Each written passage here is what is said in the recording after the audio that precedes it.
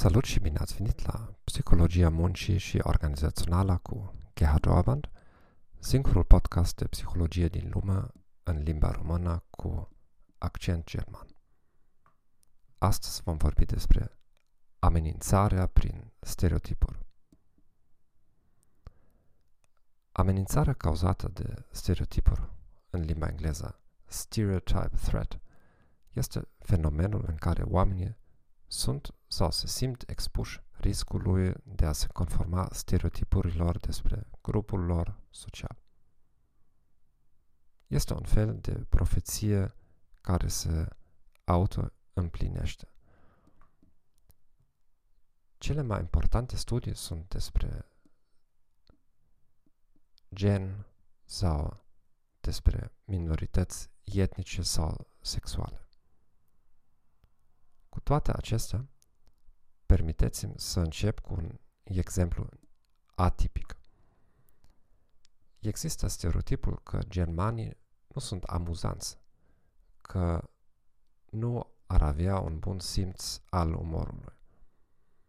Locuiesc în străinătate și de multe ori renunț la a spune o glumă din teamă că pot confirma acest stereotip.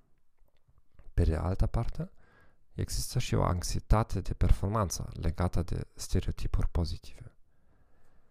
Așa cum se presupune că germanii trebuie să fie la timp, sunt mereu neliniștit când nu sunt la timp, pentru că oamenii pot să-și bată joc de mine ca germanul excepțional care vine prea târziu.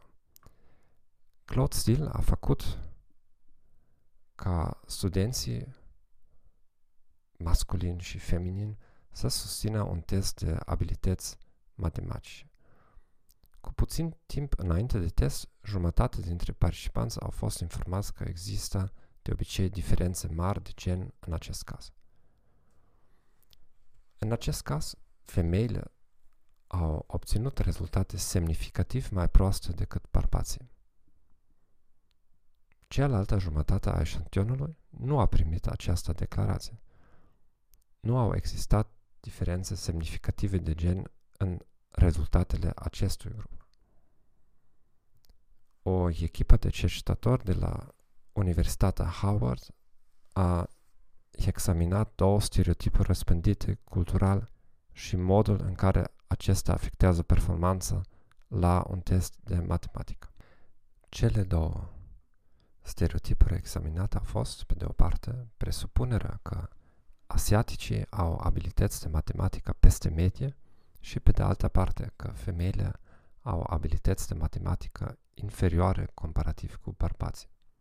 Studiul a arătat că femeile asiatico-americane au avut rezultate mai bune la un test de matematică atunci când identitatea lor etnică a devenit evidentă, adică atunci când a fost conștientizată de aceasta. În timp, performanța lor a fost mai rea atunci când identitatea lor de gen a fost activată.